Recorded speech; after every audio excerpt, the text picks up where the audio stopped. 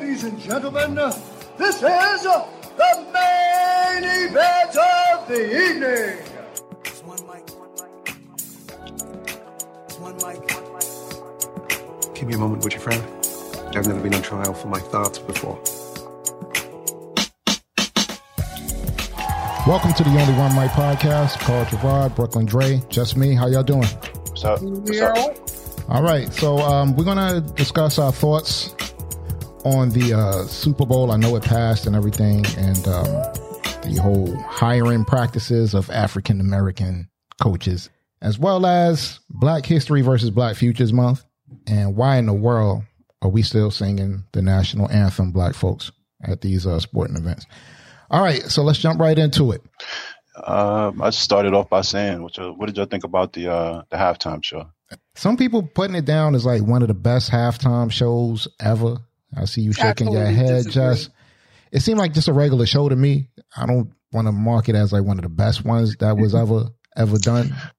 It was good because of the fact that, you know, we was up there with hip hop or whatever.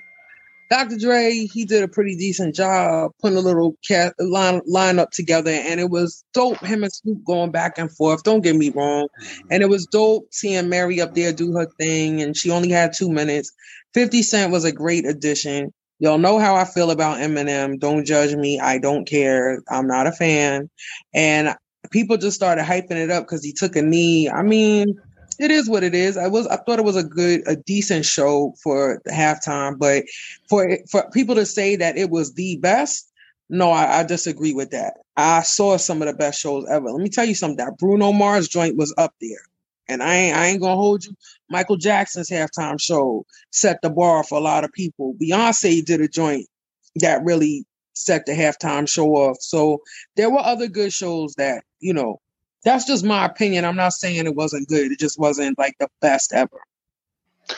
I mean, we try to stay from secular music now, but I happen to be watching the game, so I watched the halftime show. I thought it was a decent halftime show. I think it's just like anything else. It's like the first time we get the opportunity to see like music that we normally listen to.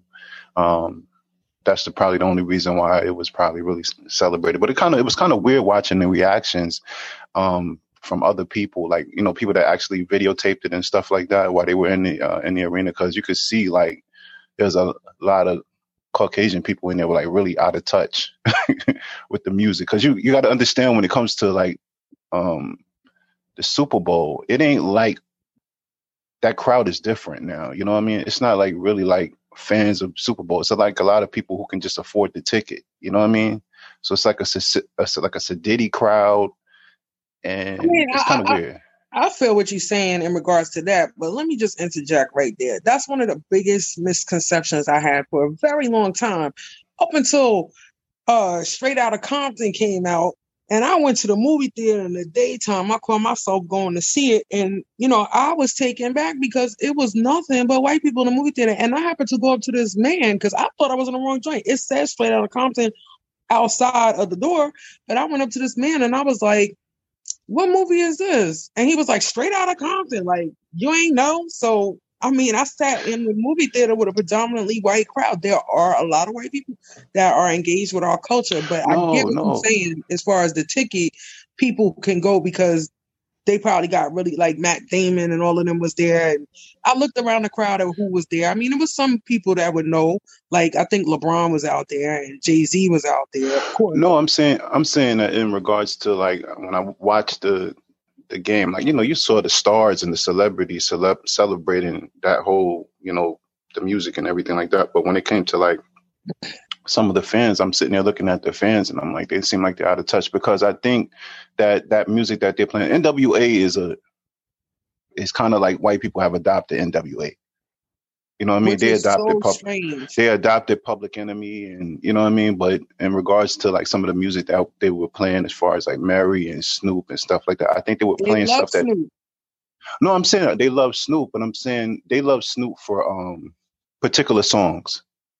You know what I mean? I think the songs they were playing, like Dre Day and stuff like that, that's something more like our type of hip hop music. You know what I mean? I feel you on that, but the Mary joints definitely, they love No More Drama. And, oh yeah, they love No More Drama. Yeah. That's where I was like, please don't sing No More Drama. But I understood the reason why she sang it, and she explained later. That's her popular song. Nah, she said the reason why she did it is because she was trying to find a song that was fitting for our times right now. Like, you know what I'm saying? And what she went through, what a lot of people are going through in life, which is drama, unnecessary drama. So she felt like that was a good upbeat song to sing that everybody could relate to. And I kind of got that.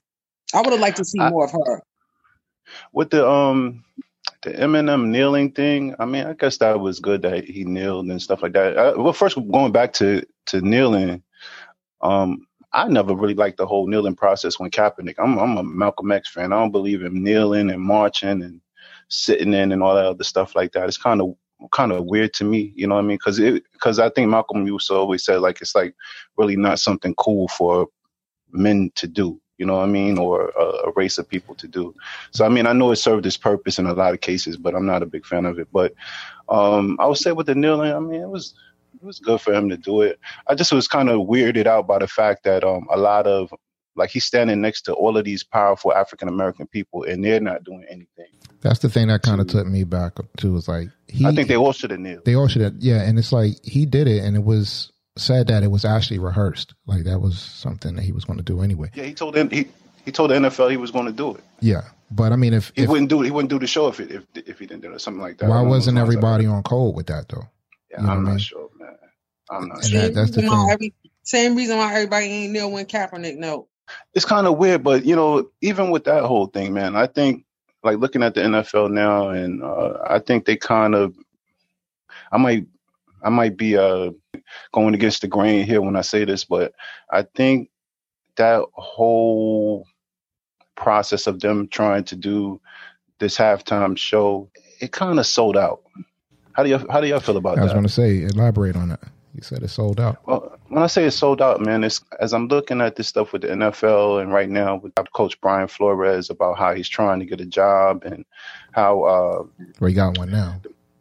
Well, he got one now, but he got one by he's not a head coach. No. He's like a assistant coach or something, like coach. Defensive coordinator or something like that. They gave him hush money. It wasn't hush money because he still got a case against the NFL. So he didn't drop the case. He still got it going. He's suing the NFL because he's saying that anytime he goes to interview for these jobs, he feels like, you know, he has no chance of getting a job. And he interviewed for 2 jobs.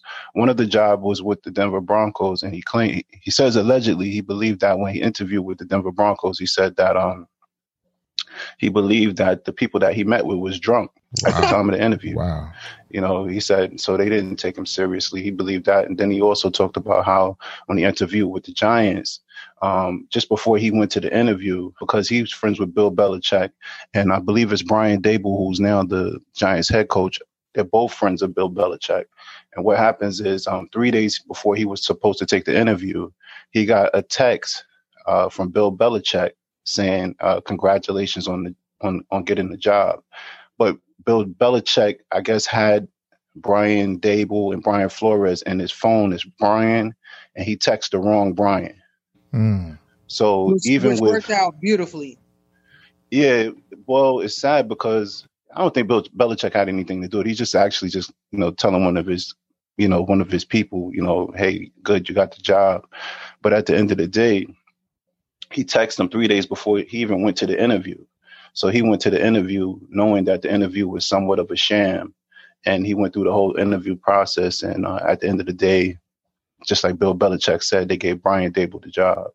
So according to Brian Flores, what he's saying is the Rooney Rule is a joke. And the Rooney Rule was basically put together back in the 80s, I believe it was, because they were saying that I think there were like only 2 black head coaches at the time. And they were making it where it would be fair for the black coaches to get an opportunity and so to interview for the job. So I think the rule is basically that you have to interview at least 2 minorities prior to making a decision on your head coach.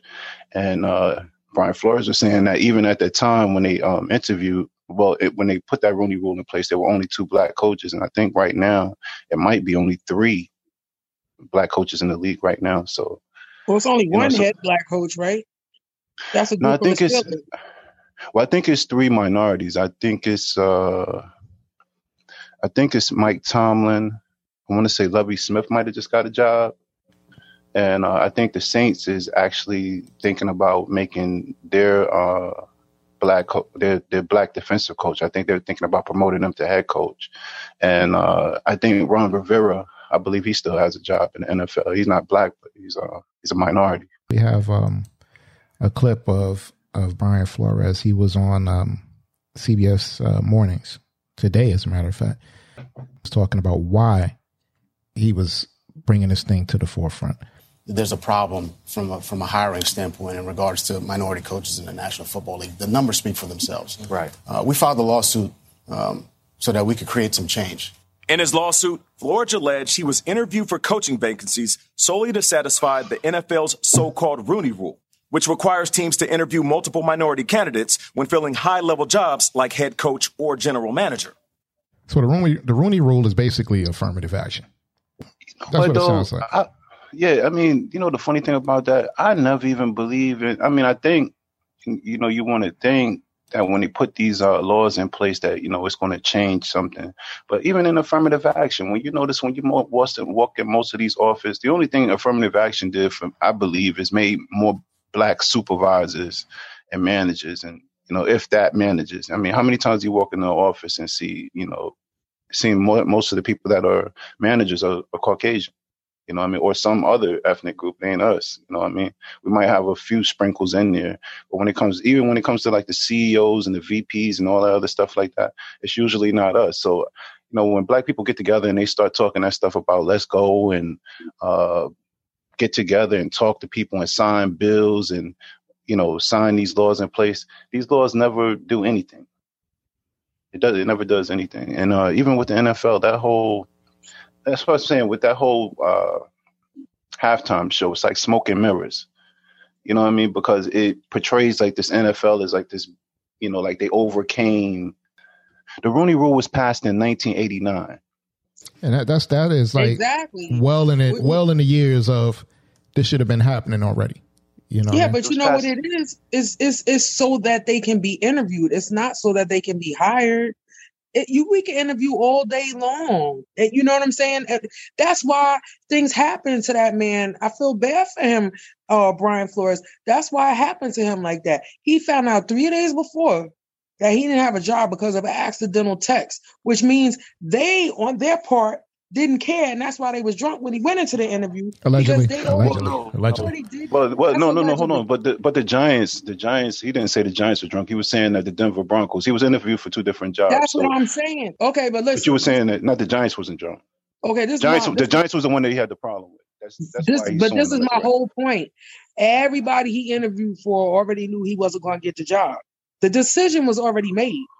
That's what I'm saying. So they followed the Rooney Rule. They interviewed him like they were supposed to, but nobody had any intentions on hiring him. That's why I'm proud that man is moving forward with what's going on, because somebody got to stand up. And I'm glad that proof fell into his hands, because maybe he has some ground to stand on right now.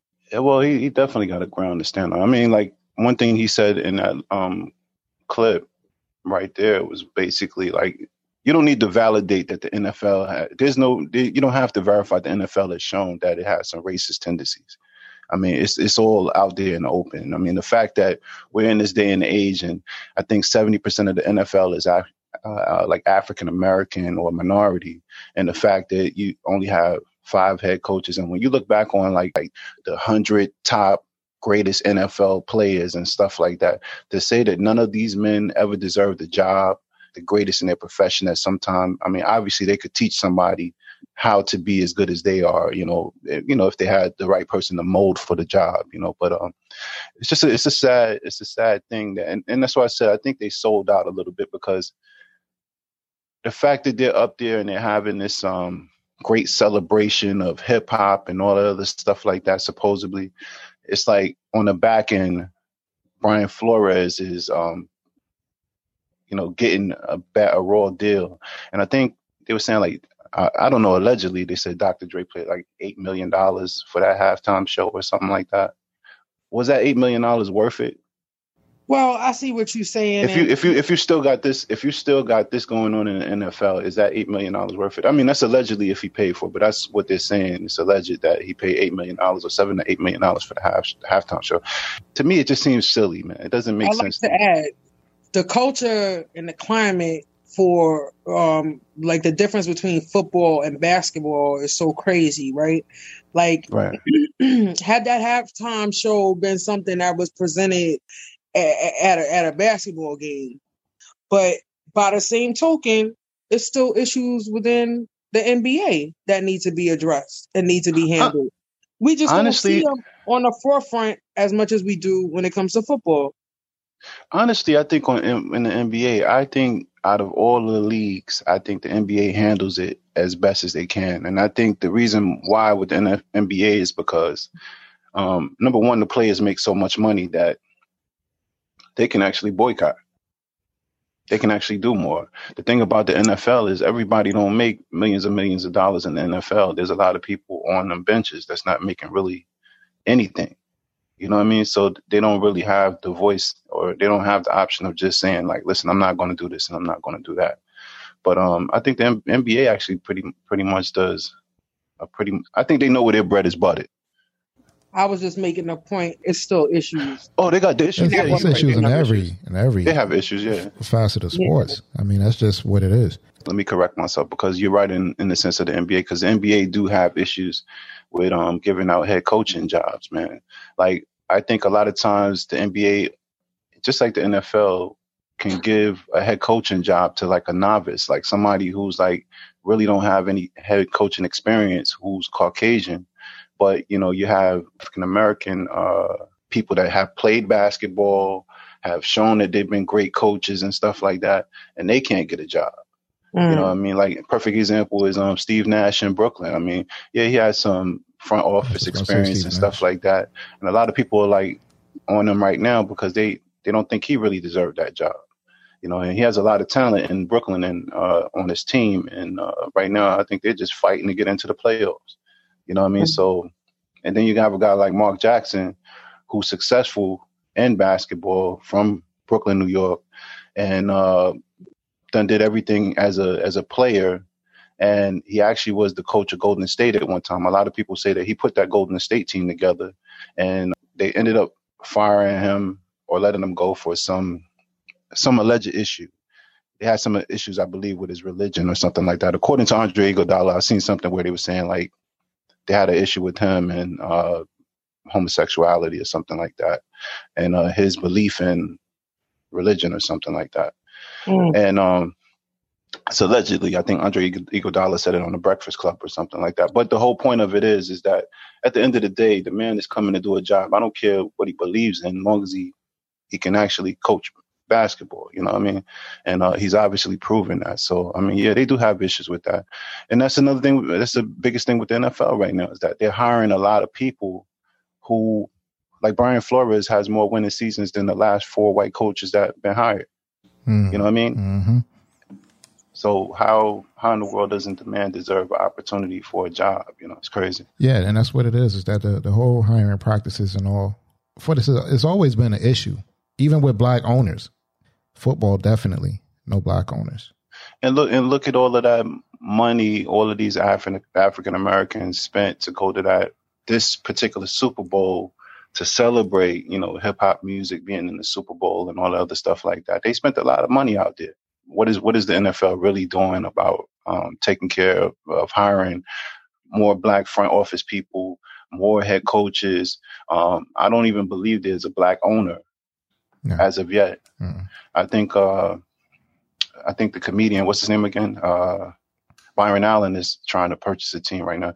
The good thing about Byron Allen, though, is that I believe if there's any way for him to purchase it, he's going to purchase it, because that's his whole thing. It's like, if you don't let him in, you know, he's going to sue you for not letting him in. You know what I mean? That's pretty much how he's been operating, man. So he's been pretty good with what he's doing. You know, he's a leader. He's a quiet leader over there doing what he does. But again, yeah, I think it's a slap in the face. I think Jay-Z, all of them, Dr. Dre, and all of them, knowing that these things are on the back end before they even signed into to this thing, they should have been asking then, like, yo, listen, why we ain't got no black owners? How come we in this day and age we got 2 and 3 black head coaches, and when the Rooney Rule was put together, we only had 2 at the time, so we only moved up maybe 1 or 2 more people?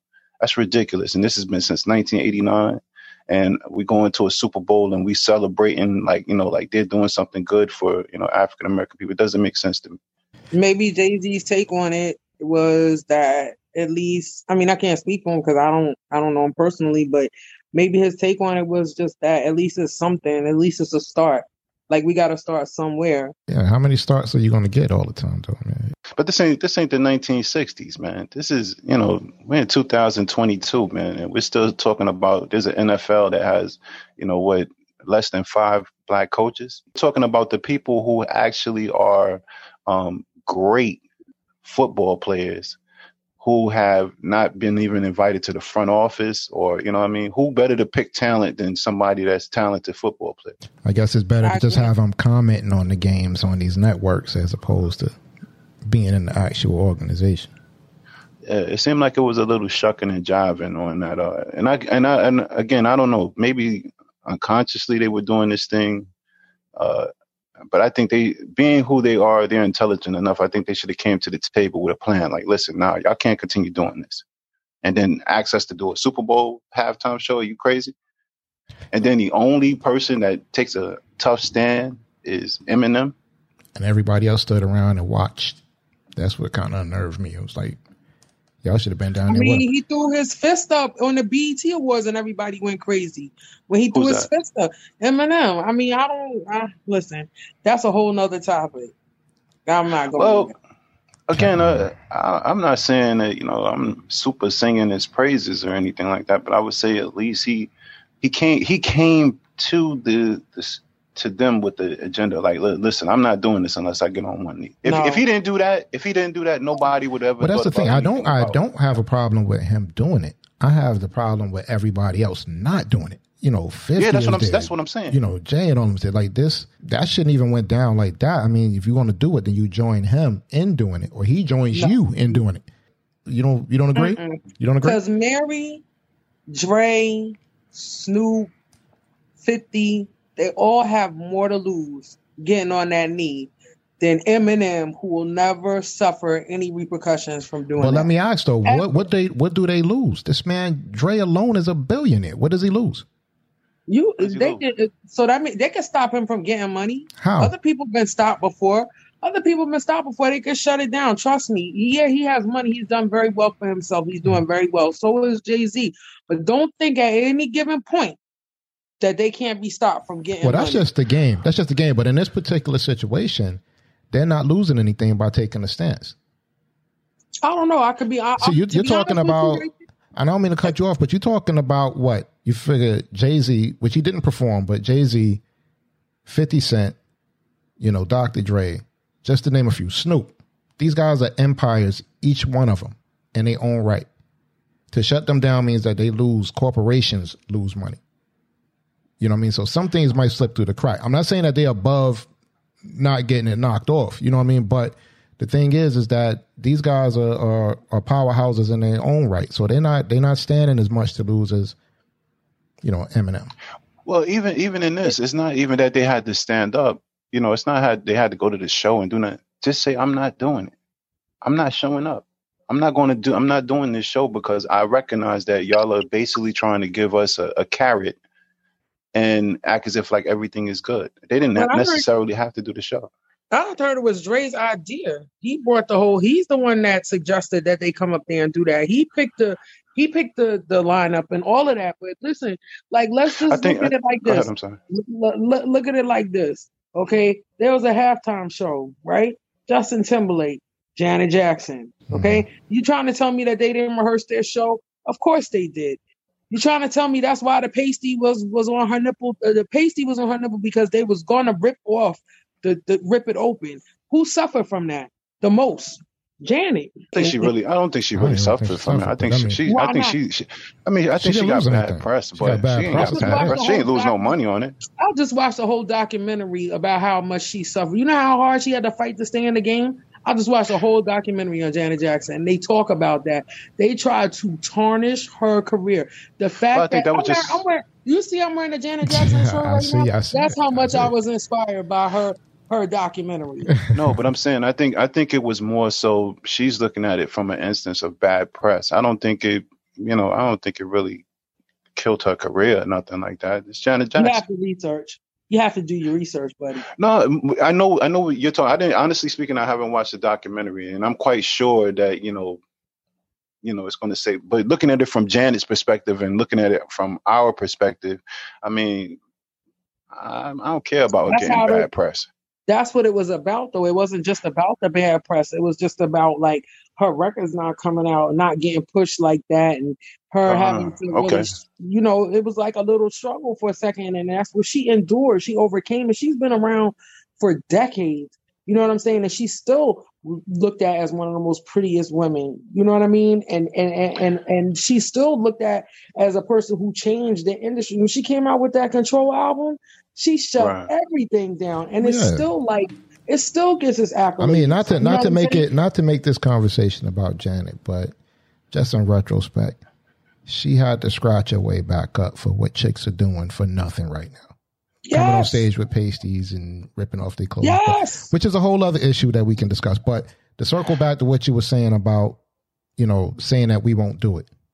You know what I mean? And this is in regards to Dr. Dre and all of them. What about us? Why do we still do it?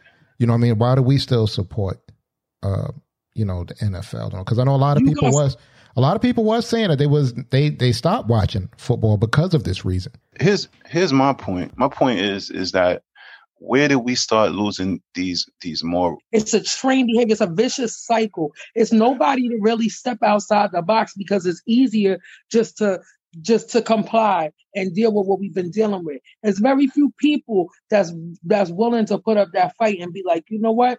No more Super Bowls. You know why too? Because a lot of people is nosy.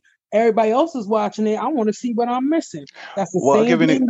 I'll give you an example on this, right? Like right now, just because we're having this conversation, and I guess guarantee you when you get put this up on YouTube and stuff like that, and you'll get the comments. And it seems like when you say anything against, like, Jay-Z, Dr. Dre, all of these different black men with money and stuff like that, it's like our African American people will support these people even in the sellout.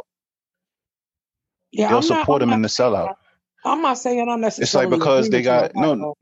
I'm saying, well, no, but I'm telling you. I'll give you an example. Go ahead. Just like that Barclays thing. When they did Barclays and they were talking about like Jay-Z is the owner of the Barclays building and all the other stuff like that. In reality, we knew he wasn't like the head owner or anything like that. He might have had something to do with with the company, right? But what happens is, I believe, and this is what I watched a documentary on it when they were talking about how they basically finessed a lot of people out of their homes in Brooklyn because of the eminent domain. Where they were talking about how for instance, if I don't want to sell my property or if I don't want to sell my store, and in Brooklyn, however they find out for the greater good, for business and stuff like that, that they can go ahead and sell my store, get rid of my business, then it's all good. But I think they actually used him as a face of the Brooklyn Nets. His face is posted all over. He's an owner. He's an owner. He's an owner. In reality, he's probably like a silent owner, a small owner of a portion of it. But there's a huge corporation that's behind him. You know what I mean? So when the people in the hood is saying, like, listen, I don't want to sell my property, I don't want to cave into eminent domain or anything like that, then you have people in the back end saying, oh, well, it's Jay-Z. He's a owner. He's a black owner or whatever like that. And then a lot of those people voices were kind of like forced in a situation where they had no voice because of the fact that, people were saying it's Jay-Z. It's a good thing. It's him. He's going to do the greater good for us, or whatever the case may be. Yeah, simply put, man, they look at it and say the devil ain't white.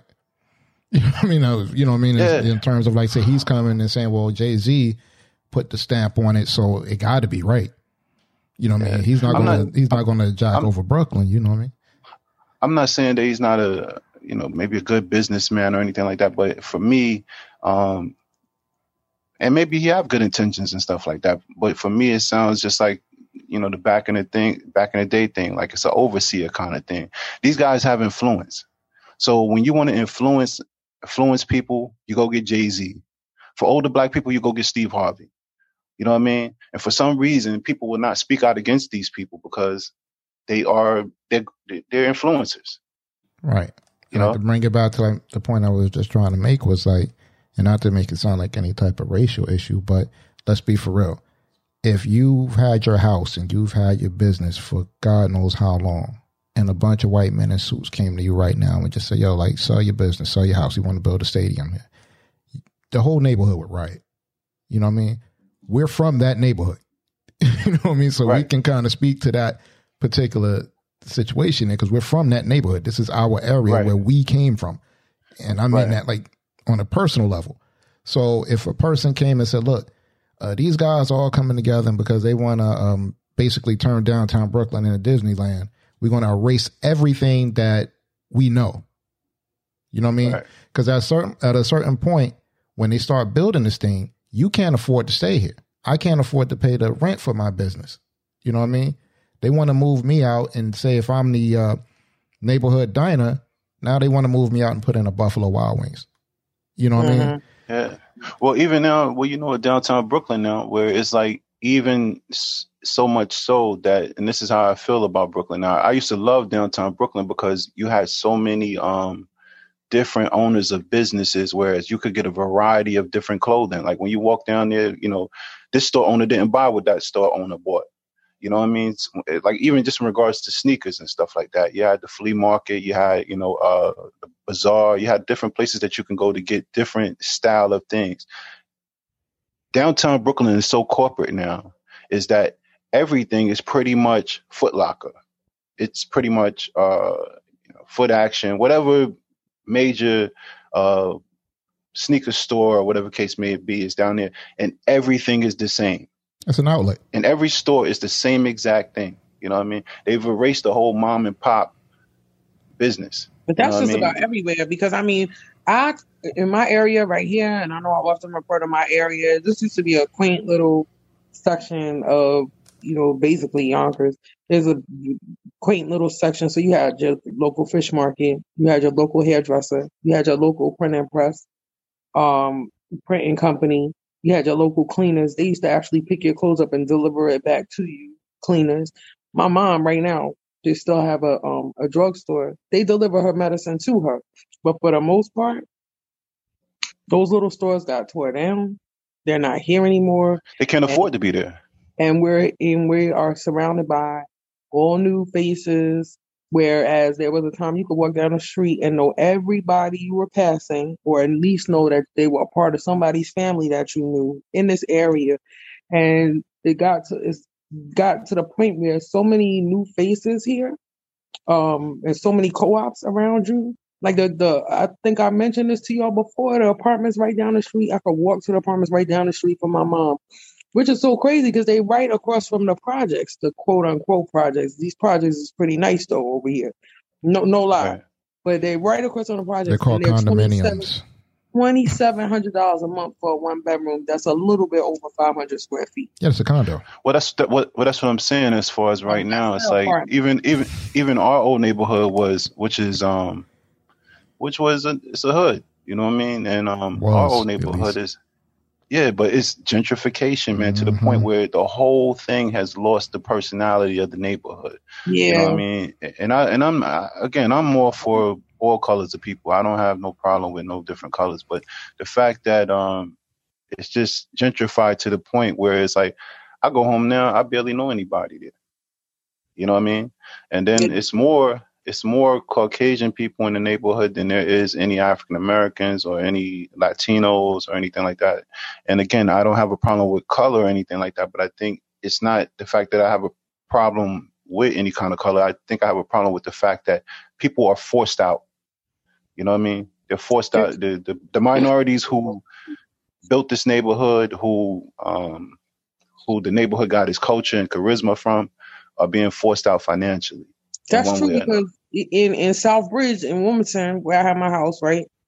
I remember one of the selling points that the realtor was using. Southbridge in Delaware, for people that don't. Yeah, Southbridge in Delaware. I have my house. Okay, Claymore Street, represent. But you know, one of the selling points that the realtor was using was eventually they're gonna come around and they're gonna knock on your door because they're building up the riverfront, and in 7 years, you know, it's projected to be like, you know, this is gonna be a really, really, really expensive area. Like, she's telling me it's about to be gentrified without telling, and she's selling it like you could sell your house for a whole lot of money. And let me tell you something, 10 years later, like, she's right. She's actually right. Yeah. Well, no, she really wasn't. She was right. She was right. She really wasn't, because they said in 5 to 7 years, and I was in my house for 10 years, and I didn't see nothing like that. I saw the riverfront growing up, but I didn't see nobody coming and trying to take over my house. They knocked open. Not a now. Friend of mine, yeah, it's slow. It's slow, but it's moving. Slow ground, but it's moving. Yeah, it's changing. It's moving. It's changing now. People over there that's not gonna move. My friend's grandmother, they knocked on her door. She says she's not going anywhere, and she's one of the oldest. She's one of the oldest residents of that area. They're gonna. That's what I'm telling you. They're gonna move. You're gonna move eventually. When they want that, they want that area, you're getting up out of there. You know what I mean? Well, I'm going. I'm back home now. Well, that's what I'm saying in regards to, like, that's the whole thing, is when they come through with that money, either you're going to move, and again, this goes back to how they did in Brooklyn. It's like, all right, it's for the greater good for the state. You know, you're stopping it up. It's either you can, it's like what's the rapper say? Benny says, get down or lay down. Pretty much. I know we might be a little pressed for time, but I just want to throw this in there. I am researching this Bill Cosby thing. I do want to get into it our next show because it's really, really interesting. Talking about that whole, I think it's a 4 or 5 part documentary series on Showtime. And I really, really want to get into it because I think that W. Kamau Bell. Yeah, I think y'all would really enjoy what I'm seeing because it's not like what I thought. I thought they was going to bring Bill Cosby on there, bash Bill Cosby like that, and it wasn't even like that. It's not. It's really not like that. What the publicist was saying, and I know, like I said, we're going to do a show on that, a separate show, but yeah, the publicist was basically saying, like, why we keep bringing this up? And Bill Cosby's publicist. You know what's funny about that? I didn't watch I didn't watch it, and we'll keep it brief because obviously we want to do a show on it. I didn't watch it, but he's getting a lot of flack for that. Oh yeah, W. Kamau Bell is getting slammed against the fence for this one. You know what was my first thing that I saw when I first started watching it? I was like, this the dude from CNN. Like, I didn't know he was a comedian. Yeah, he had a show on FX. Not a comedy show, but he does a lot of documentaries mixed in with his comedy. Yeah. He's a protege, I think, of Chris Rock, actually. He goes under. Well, I don't know about all of that, but he goes to like Africa and whatnot, does all of these documentaries, and some of them are pretty good. I think it's called United Shades of America. United Shades of America, yeah. Yeah, if I'm not mistaken, that's what it's called. Because my mom used to be like, "Oh, I want to see this episode," so she would record it. So sometimes I would, watch it with her or whatever, and it was pretty interesting. But I had no idea that he was a comedian. So this really just threw me for a loop. Well, you got to see. I watched a couple of his. I watched a couple of his shows, and they like you said, they were interesting. I think Bill Cosby did anything wrong to anybody. I feel that he should, get what get what's coming to him. Let me ask you this. Just ask you this. I know we're not doing the show, but let me ask you this.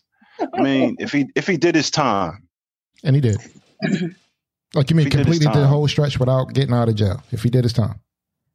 Well, I mean, whatever time he did. What is his time? What constitutes his time? The time he was incarcerated. He did his time. Okay. Well, he did his time. He did it. Okay. He did his time. Did they let him out? They let him out early, right? Yeah. Well, he didn't get let out early. From what I understand, it was a glitch in his case. Yeah. They violated. They trying to go rights. Back, and they trying to go back. Well, from my understanding, what happens is that there were certain statements that were took when he was being questioned that they assured him that was not going to be used against him in court, and they used his documents were sealed. His documents were sealed. So check it out. So when I finish watching this docuseries, it's going to take me like a couple more days, but by the next show, I should be ready. We're going to go in on it. The next show, we got a guest, so we're not going to be talking about that. Yes. Why don't you talk about that real quick? Well, it's Kelly Garrett, and she's an author of the Detective by Day series. There's 2 books in that series. And she also has a book that's coming out, I believe, next month called Like a Sister, which is based on a case that happened in the Bronx. It's not the actual case, but the story is based on it, about a Instagram model who was found naked, dead in the street. And basically her sister was coming to visit. I don't want to give too much away because I let Kelly talk about it. But that's next week's show. That's next week. Or not next week. Well, yeah, next week. Well, sometime this week. Next show. Whatever the next episode. The next show, yeah. Next show. Working hard. Yeah, we're working hard, yeah. We're starting to run together, but yeah, that's the next episode. Yeah. So, but if he did his time, he did his time, man. I don't like somebody asked, like, how many documentaries are we gonna have? You know what I mean? Like, it's like R. Kelly, like how many times are we gonna do? Bill is the new OJ. Let's just throw it out there. And let's not even talk about it no more. We're gonna talk about it when I finish watching. I'm just gonna leave that with y'all. Bill is the new OJ. They're not gonna let him get away with this one. They don't hound him. And I just want to. I want to clear this up. I'm not ready to go in right now. No, I'm not. No, I'm not. I just want to clear this up. I'm not exonerating the man of nothing, man. If he did anything wrong, you know, the justice system will deal with him like how they're supposed to deal with him. You know what I mean? I just was wondering, like, what's the purpose of it? You know what I mean? If he did his, if he did his time, you know what I mean? I'm gonna keep my comments to whether I think he did or didn't do something wrong to myself until I finish the documentary. Right. I'm not going to say it. I need to do more research on it myself. And I put it to you like this. Remember, the same justice system that everyone says is fair and balanced is what let Bill Cosby out. And we'll leave it like that. So is Bill Cosby on trial or is the justice system on trial? So we'll leave it at that. I think the justice system is a little weird too. Like, I mean, if you know you did something illegal, like how are you able to seal a document to say that, you know, it can't come back on you or something like that? That's kind of crazy in itself, you know what I mean? So if again, I never read the document. I don't know what it was. I'm not going to speculate on that. I'm not going to speculate. We will go into all of that. So don't even worry about it. Let me ask y'all a question, right? All right. Still Black History Month, right? Right. Yeah. But is it? Is it really? That's a joke in itself. It's the shortest month of the year. Is it really? I mean, we got 28 because days. I'm going to keep it a grip with you. Nobody really talks about Black History Month these days, man. You know what I mean? And so somebody got some feedback going on. What happens is that we have Black History Month, and now I guess running with Black History Month is Black Futures Month, right? And basically, I think that when they kind of present Black history to kids in school, of course we go to like the big one, like Martin Luther King, you know what I mean, Rosa Parks. That's pretty much all the kids are taught. The Black Futures thing is to teach them, I guess, going forward. Whereas I'm like, my argument is they don't really know what happened in the past. You know what I mean? Right. So they don't even know how Black history got started, how the whole month got started, which is crazy. So I did a little dive on it, man. And it was recognized, of course, in 1976 by Gerald Ford. And he said that was calling upon the public to seize the opportunity to honor the too often neglected accomplishments of Black Americans in every area of endeavor throughout our history. Now, this is according to history.com, is, you know, as much as you can get out of it. It was also known as African History Month. Now, the event grew out of Negro History Week, which was the brainchild of Carter G. Woodson, the author of The Miseducation of the Negro, and other prominent African Americans at that time, right? Kids, you don't know that. You don't know that because it's not taught. All you taught is Martin Luther King and Rosa Parks, right? Now, fast forward, 2015. Black Futures Month was created by the Movement for Black Lives, and that was, again, 2015. It is celebrated in conjunction with Black History Month in February. How many people knew about that? Raise your hands. They can't see us anyway. I'm just thinking, you know, like in terms of between us, or just to the public. How many people knew that? Because a lot of people, you heard the term Black Futures, but you're not really knowing where it's coming from, right? So Movement for Black Lives is an organization that was, like put together by different prominent groups. Black Lives Matter being one of them. Now, it said the idea of Black Futures Month is to reimagine the idea of Black History Month and change the emphasis from the history of people of color to our futures. Afrofuturism, this is where it's all spanning from, is a philosophy that reimagines the world of tomorrow, which many people see as informing Black Futures Month. You might recognize Afrofuturistic themes from like Janelle Monáe's Metropolis. I've never seen Janelle Monáe's Metropolis. Anybody's familiar with that? All right. Nah. I am somewhat. Somewhat? Okay. You care to speak on it, or because I'm not familiar with her version of Metropolis. I know the movie Metropolis, but not her version of it. Oh, there was an actual movie, Metropolis? It's a very old movie. Like, oh no, I thought this came from Janelle. I thought this was Janelle Monáe joint. Yeah, see, this is what this show is about, man. The exchange of information, right? Well, at least I'm being honest. Yeah, but see, you're not the only one, man. We have listeners that probably don't know this. You know what I mean? So go ahead. What was you going to say about? So because you're educating me, I know I don't know anything about Janelle Monáe's Metropolis. I mean, I really can't get into detail because I know I saw this, but I can't really quite. I don't think it was something that really. I want to watch my words. I've been saying crazy stuff. Listen, man. I'm gonna say that for yourself, but before y'all get into it, right? Mm-hmm. I'm gonna pull up a clip of Afrofuturism Explained. All right, Afrofuturism Explained. Look at the shirt that I'm wearing. It's Black Panther shirt, y'all. Okay, Wakanda forever. All right, okay. I want you to think about that when I play this clip. Listen to this. Mm-hmm. People to have a future. What does that look like? In February 2018, Marvel's Black Panther broke box office records and elevated the phrase Afrofuturism to the forefront of the American lexicon. But Afrofuturism is a practice that goes far beyond the aesthetic of Black people donning cool science fiction-y costumes. It is a genre of speculative fiction that highlights what regular science fiction can't and won't. Greg Tate has spoken about how Black people live the alienation that science fiction writers imagined. Okay. Black people live the alienation that science fiction writers imagine. It sounds a little space cadetish to me, man. It's like, you know what I mean? I mean, there's people out here that support this, man. And look.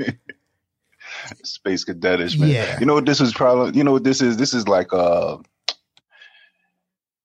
conscious community with money behind it, man. Mm-hmm. I mean, I like, you like some of the conscious community stuff and you listen to some of them, but then they just get weird on you, man. Like, you know what I mean?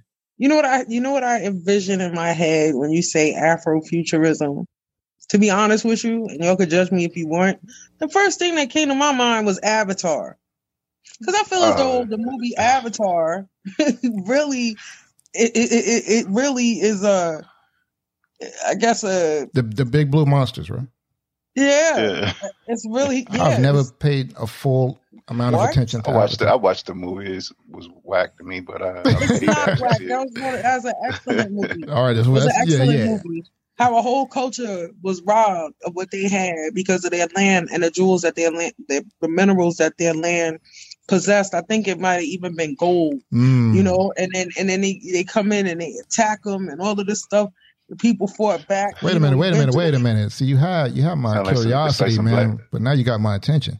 So you said that they stole their land and their minerals and all that. They tried to steal it. They tried to steal their land for the minerals or whatever, but the people kind of joined forces and band together and fought back. So what's crazy about Avatar is that it's not done. The contract, I think the new one was supposed to come out 2021, but because of COVID, it's not. But I think one is supposed to come out like every 7 years, and it's a continuation of the first one. What I would suggest that you do I'm gonna check this out. Yeah, because now you need to take the time out and watch Avatar. So who were these colonizers that were trying to steal from these monsters? I got off. The whole point. That's the whole point. I got off the bus. I got off the bus after the first show. Yo, and it's crazy because it's crazy because you have to really watch it. I don't want to give too much away, but really, I mean, pretty much everybody probably saw it but us. But go ahead. They have me and you, we working for the government, right? Mm-hmm. They have a way to put us to sleep and wake us up so that we on their land. And now we learning the culture and everything and running. Oh, so they was like spying on them. Spies. But the thing is, what happened is one of the dudes that was spying actually fell in love with the chief's daughter, the king's daughter, or the chief, whatever you want to call him. And he really became like into the culture and everything. And so now he's torn because they're over here pressing him to get the information and get them up out of there, move them out the way so we could get this goal. And he doesn't know how to handle it. So that's like some Dances with Wolves type stuff. Sort of like that. Yes. Yes. Okay. Yes, okay. yes. All right. So more futuristic. More futuristic. Okay. So it's I mean, it's a good movie. It really is. All and right. Andre just don't have patience. That's what Andre lost his patience a long time ago. Right. well, all right. So let's get back to Take real quick. So this is just explaining about Afrofuturism. So far, where we left off at is, inspired. Correct me if I'm wrong, because y'all two heard the same thing.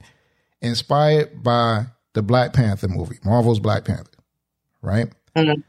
And it's talking about what Black folks could be doing in the future. Because if you ever go on Amazon, they do have like a bunch of Afrofuturism novels written in the glyphs that you see on the Black Panther and all that. Like they have the little glyphs on it and all that.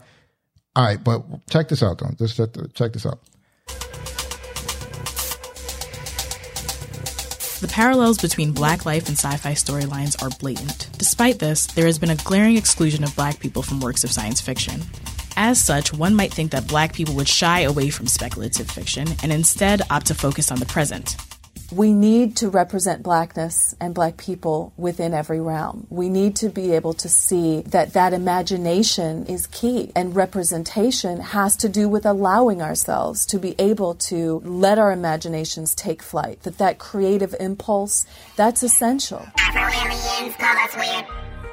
Traveled through the galaxy and we landed here. Afrofuturism is an art form, practice, and methodology that allows Black people to see themselves in the future despite a distressing past and present. Now, to me, and I could be wrong, that kind of says, forget the past.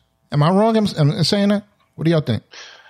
I don't think we could move forward with our future without, gotta acknowledge the past. And the only reason that I bring this particular topic up is because, like I said, being in education, and I see this term gets thrown around more and more. Like, the kids doing Black History Month, and you see pictures of people who are like, let's just say like Viola Davis or, Denzel or something. You know what I mean? Like, not to say that those people don't make history in their own right, but in the same token, you have a kid who don't know who Malcolm X is. Who's Muhammad Ali? Right. Who's that? You know what I mean? Like, say, who's Bessie Coleman? Who's this person? Like, they don't know the past. So like my thought on that was, it's more like if you start kind of pushing this whole Black futures thing, eventually it's going to outshadow Black history. I think we have to look back in the past to guys like Muhammad Ali and, Malcolm X and certain individuals, whereas these people pushed aside money for their morals, for their integrity. You know what I mean? And a lot of these new people that you're going to praise, they've stuck their thumb so far down their throat they can't even speak. You know what I mean? Did y'all watch that documentary on what was it? Was it Amazon Prime with I forgot, what was it, Regina King that did it? Where it was Malcolm, Sam Cooke, Muhammad Ali. Yeah, I saw it. Oh, that wasn't a documentary. That was a movie. It was a movie. It was fictional history. That's what I meant. Yeah. What was it? Something about Miami. One night in Miami. One night in Miami. Based on a play that was done. What did y'all think? But all of those people, that's why I said it's good to, go back to history, because when you watch Jim Brown, you watch just to use those people that you referenced in that thing, Jim Brown, crazy integrity. Muhammad Ali, crazy integrity, walked away from money. Wasn't Jim Brown supporting Trump though? No, I don't know if he necessarily supported Trump. He met with Trump. Him supposedly. and Steve It was Harvey. the same time as Kanye was going through his thing in the White House. That's when Jim Brown was there too. You know, but I would say they say the same thing about Ice Cube. Like Ice Cube met with Trump. I'm not a big fan of Trump at all. I don't have no. But Cube didn't meet with Trump. He met with Trump's people. He didn't. Well, I would say that. Yeah. But I wanted to say this in regards to it is that if Ice Cube met Trump or met his people, Ice Cube has a certain integrity where I could say, well, I know he's there to do the best for us. You know what I mean? I don't trust Steve Harvey.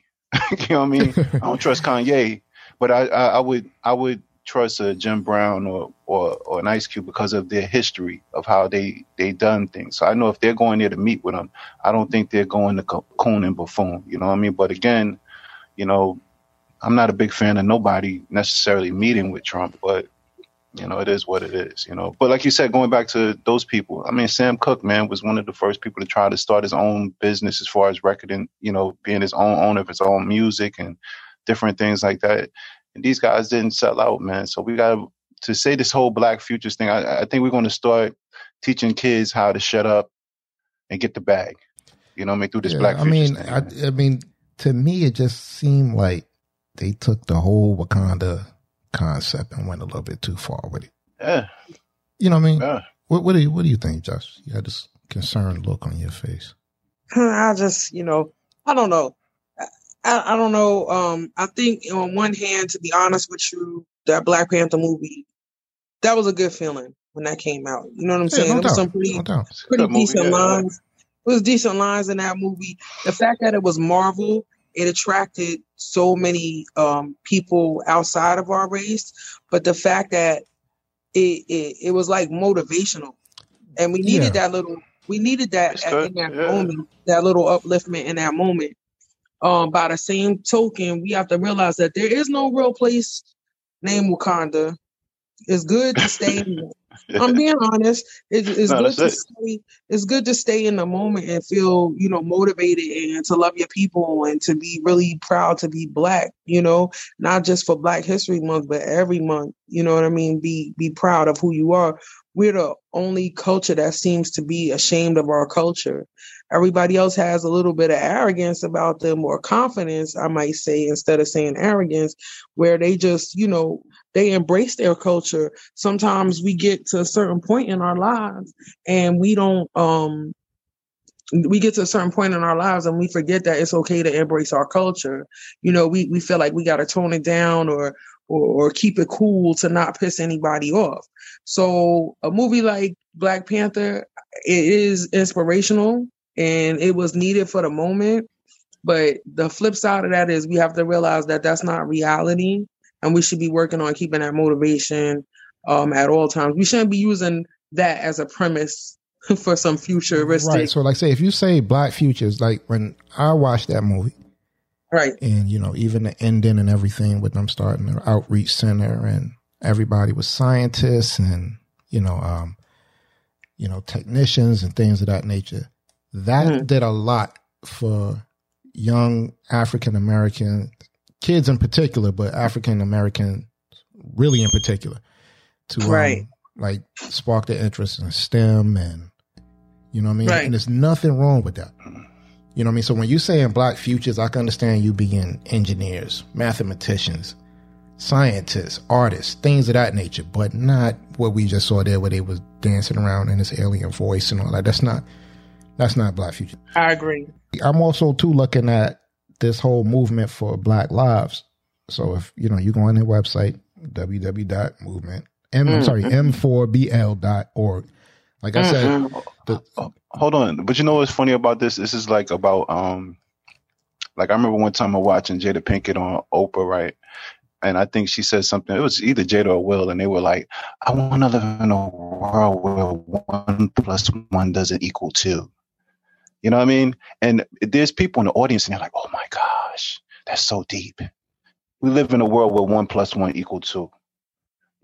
Right. It's not deep. You know what I mean? It's just like you got so much money that you make it, people are willing to listen to, what you're saying. You know what I mean? If a bum said that to you or somebody less fortunate, you'd be like, man, get the heck out of my face. You know what I mean? Yeah, But because crazy. you got that money, They you can say all kinds of goofy garbage and get away with it, man. It's ridiculous. Yeah. Man. It's like Kanye when he put out the Confederate flag clothing line or whatever like that. Like somebody actually sat in the room and was like, yo, this makes sense. Just to bring it on home, what happens is when I was talking about this movement for BlackLivesThing.org, I suggest that everybody go in and take a look at it.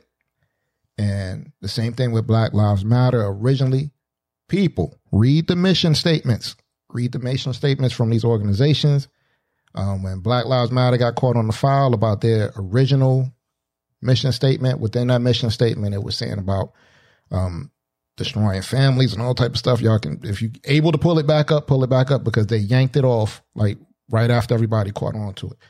So in this particular one, I want y'all to listen to a portion. This is a portion of the mission statement from the movement for Black Lives. And if anybody is a part of this organization, you are more than welcome to come on the show and explain this. So that way we don't feel like we just throwing y'all under the bus, because I just don't understand it. It says, in their mission statement, this is a portion of the mission statement. We are intentional about amplifying the particular experiences of racial, economic, and gender-based state and interpersonal violence that Black women, queer, transgender, non-conforming, intersex, and disabled people face. Now, cis... I take it as a disrespect. All right, I'm not even finished yet. Yeah. It's called cis heteropatriarchy and ableism are central and instrumental to anti-Blackness and racial capitalism and have been internalized within our communities and movements. Now, for people who don't know what cis heteropatriarchy is, according to, this is definition, not me speaking, the definition, a system of power based on the supremacy and dominance of cisgender heterosexual men through the exploitation and oppression of women and the LGBTQIA plus community. This includes oppressive discrimination such as queerphobia, homophobia, transphobia, biphobia, and binaryism, etc. All right? But it's called Black Lives Matter. No, this is actually called Movement for Black Lives. Black Lives Matter is a part of this organization. It's a part of this organization. Pretty much the same thing that they took out of their mission statement when people caught on to it is pretty much in this mission statement here. It said ableism, by definition, is the discrimination in favor of able-bodied people. So they use as an example, we were fed up with the ableism of the women's movement. Or if you tell a person who is, say, mentally or physically disabled and they have a job, well, you're doing good, you're working, and, that's very inspiring. According to them, that's like offensive. So my whole purpose of what I was pointing this out is not to just beat these people up, because like I said, we don't have no representatives from that organization on here to defend themselves, but you got to read these mission statements. So what do y'all think about that? At the end of the day, I don't like when anybody attaches, Black Lives Matter or anything pertaining to our culture and start attaching other struggles to it or so-called struggles to it, or say it's the same as. If it was Jewish Life Matter and you attach that to transgender and all that, Jewish people would lose their mind. They would lose their mind because of the struggle that they went through. These are people that have been killed and, went through years and years of oppression and stuff like that. Genocide. How do you attach that to their struggle? We're talking about African American people. You know how many people didn't make it from Africa here, and the boats just dropped them in the water and stuff like that. How many people died during the whole slave trade, and to equate that to some gender-based struggle or something like that, I just don't like it because of that. Yeah, and I mean, it's like I said, it's just read the mission statements of some of these organizations before you kind of just start attaching yourselves to it. As we always say, I think what happened was, check your phone, check your mic and everything. You can't hear me? We can hear you. It just sounds like you're in the distance. Something's wrong. Is that better? No. Then I will be quiet. All right. just So for the, I don't want you to be quiet. Yeah, we don't want you to be quiet. I think we could hear her somewhat. I mean, it sounds like you're on the jail phone or something like that. That's what it was. I just feel like at the time that the Black Lives Matter movement first started taking off and getting really big, it was a need for it. Now, do I agree with everything that they stand for and what they do? No, I don't. But I feel like it was needed, and I feel like it brought a lot of us together outside of their movement. We had our own Black Lives Matter movement, and it was needed at the time. Like I said, I don't know that much about them to say yay or nay. There are a few things that I see that I totally don't agree with. But, yeah, I think it was needed at the moment when it happened. It was needed. I like the slogan. The slogan, Black Lives Matter. I like it. I like the slogan. I just don't like the what I read on the back end about it, and what they're attaching to that title. You know what I mean? Yeah. So again, like I said, like you said, like in most cases, a lot of this stuff when it starts out innocent, it starts out on the point, and then it deviates to something weird. You know what I mean? Later on, But yeah, I like the slogan. I just don't like what they're trying to represent on the back end of it. You know what I mean? Don't attach the struggle of African American people to nothing else. And just to close out on that particular topic, that's why it's important. Let's focus on the future. I think not the future, but the past, I should say, excuse me, is that right now you're not really seeing Black History Month pushed like it used to be before we start spinning off into something different. You're never gonna move forward until you know what happened back there. You know what I mean? History is repeating itself as we're talking right now. Things are happening. Not just with Black people, but just history in itself is repeating itself right now. And like Meech said earlier, we're the only people that, try to forget our past. You know what I mean? I agree. I'm not a big fan of watching all these slave movies and all the other stuff like that either. Or how can I say it? Or watching, how you walk around this United States and they have these slave poles where they used to beat slaves and, and they keep these up as monuments and, these trading blocks where they used to sell slaves. I'm not a big fan of that. But history is history and we got to learn a lot of it. You know what I mean? So, I even at the end of the day, just something simple is learning more about Malcolm X. It's people right now who don't even know who. I don't care. I really didn't care about Malcolm X's religious belief, but I really I liked him as a man. You know what I mean? And just the fact that you talk to some people right now, and a lot of people don't even know who El Haj Malik Shabazz is. Yeah, you know what I mean. And the fact kids don't know who he is. Today is actually the anniversary of his assassination. Today, 50 some odd years ago. So it's kind of weird that I don't know, man. I just think anybody would be offended, if they start attaching, different struggles of a race of people to, some of these things that, for me personally, I feel it's your personal, something that you want to do. I'm a Black man. I can't change being a Black man. A Chinese man is a Chinese man. He can't change being Chinese. So he has to, his whole history of whatever happened to him in China, you can't attach nothing to it.